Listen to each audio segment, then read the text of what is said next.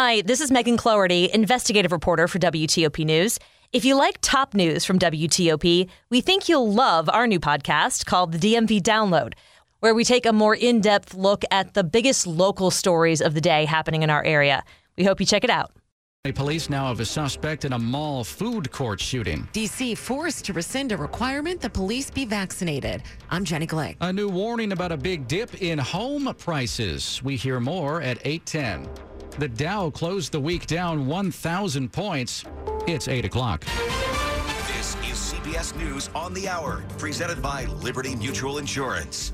I'm Deborah Rodriguez. Donald Trump's legal team went to court last night to try to put the brakes on the Justice Department hours after the release of the heavily redacted affidavit that warranted the search of his Mar-a-Lago estate. Attorneys for former President Trump say in a document filed in district court in South Florida that the affidavit provides almost no information that would allow understanding about why the raid took place or what was taken from his home. About half of the 32-page affidavit was blacked out. There are references to concerns about security at Mar-a-Lago. Trump and his political allies continue to insist the search was politically motivated. Wendy Gillette, CBS News, New York. A guilty plea and a fine in a messy crude spill in Southern California. KCBS TV's Michelle Gili is in Huntington Beach. Less than a year after the spill, the Texas-based oil company Amplify Energy that owns the pipeline off of the Huntington Beach shoreline and two subsidiaries agreed to pay $13 million in fines. The U.S. attorney says the companies will also plead guilty to violating the Federal Clean Water Act. Buffalo Bills coach Sean McDermott is explaining his decision to bench Matt Azria after a California teenager accused the rookie punter and two former San Diego State classmates of gang raping her when she was 17. My heart and thoughts and prayers go out to the people involved, right? And that includes Matt and includes both sides here and the victim and everyone involved. Reiser released a statement during the Bills-Panthers match saying he looks forward to setting the record straight. A new debate over spanking in school after a Missouri district approved a return to corporal punishment. The more children are hit, whether it's by their parents or by teachers, the worse their behavior is over time. Human development professor Elizabeth Gershoff at the University of Texas, but Tessa Walters argues it works for her granddaughter. That keeps her focused and it keeps her thinking before she does something. Cassville schools banned teacher spankings in 2001. The Biden administration is detailing the dollars and cents after criticism over the president's plan to forgive massive amounts of federal student debt. Correspondent Mara Rubin explains. The White House estimates a plan will cost about $24 billion per year if three-fourths of those eligible enroll. And they say the plan should be considered paid for because of other administration policies that will help reduce the deficit. And the White House insists this is a one-time only deal. The Dow closed down over 100 points yesterday. This is CBS News. Liberty Mutual customizes your car and home insurance, so you only pay for what you need. Visit libertymutual.com to learn more. It's 8:03 on Saturday, August 27th. 74 degrees going to around 90 with isolated afternoon storms.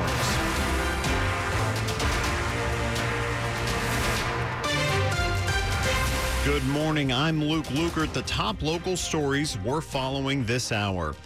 His crimes as a teen terrified the region. Now the surviving Beltway sniper has won his appeal over a sentence for 6 murders in Montgomery County. The Maryland Appeals Court ruled Lee Boyd Malvo's sentence of multiple life terms without the possibility of parole may violate his Eighth Amendment constitutional right. That's because laws have changed in the 20 years since he was sentenced to say a juvenile can't be given life without parole unless the court rules he's incapable of remorse or rehabilitation. Since the sentencing judge didn't say that in the ruling, the appeals court decided Malvo should be resentenced. They had no opinion on what the sentence should be. In the grand scheme of things, a new sentence may not make any difference. Malvo's already serving multiple life terms in Virginia for sniper killings there. Michelle Murillo, WTOP News. The other sniper, John Allen Mohammed, was executed in 2009. A deadly crash shut down River Road in both directions in Bethesda Thursday. Now we're learning that the bike rider who was hit worked for the State Department. Police identify the woman as 42-year-old Sarah Langenkamp, who has been serving as the director of international law enforcement connected to the U.S. Embassy in Ukraine. She is the mother of two. She was killed when a truck hit her on River Road Thursday. She was in the bicycle lane. The State Department is extending its deepest condolences. This is the third fatal bike crash in Montgomery County this year. Kyle Cooper, WTOP News. Police have identified the suspect wanted in connection with a deadly shooting in a mall food court. Now they need to find him. 33-year-old Stefan Jones of the district is charged in the death of 20-year-old Darian Herring of Hyattsville. Police say the shooting happened after an argument between the two men at the mall at Prince George's back on August 18th. A $25,000 reward is being offered for information leading to the arrest in the case. We're learning more about what led to Tuesday's stabbing of a man and a woman on a platform at the Metro Center station. Police say they were a couple, and suspect Antoine Turner made unwanted advances towards the woman. They say that led to an argument. Turner pulled out a knife, stabbed the man, and cut the woman. The man is still hospitalized in critical condition. Metro Transit Police arrested Turner the next day at his job at a Sweet Green restaurant on I Street Northwest. Turner told police that he only said hello to the woman, then the man got aggressive. He's claiming self-defense. A judge has struck down the mayor's vaccine requirement for D.C. employees.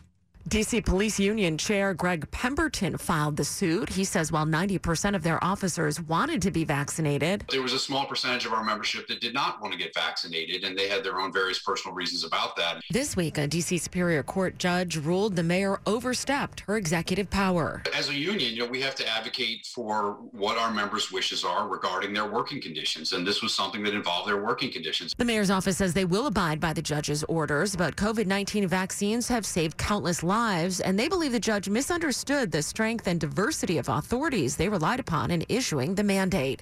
Jenny Glick, WTOP News. Here our full interview with Greg Pemberton on the latest episode of the DMV Download podcast, available wherever you get your podcasts. Coming up after traffic and weather, what will happen to the housing market after the Fed's most recent announcement? We'll get more with Market Watch's Paul Brandis. It's 8:07. That's the third time you put an offer on a house you wanted, and the third time you lost to a cash buyer. Cash buyers win in this market. Of course, you could go through the time and hassle of selling your home and then looking for a temporary place to live, or you could simply go to Orchard.com. Orchard's Move First program turns you into a preferred cash buyer without needing to sell your home first. See how easy it is. Visit Orchard.com. That's Orchard.com. The International Union of Operating Engineers, Local 77, is recruiting its next class of apprentices, June 23rd and 24th. As part of Local 77, you will operate and maintain heavy equipment like cranes and bulldozers all across the DMV. If you have a high school diploma or GED, driver's license, and clean record, are at least 18 and want to learn, IUOE 77 wants you. Get started at Cough and cold season is here. Introducing Ricola Max Throat Care, Ricola's most powerful drop yet.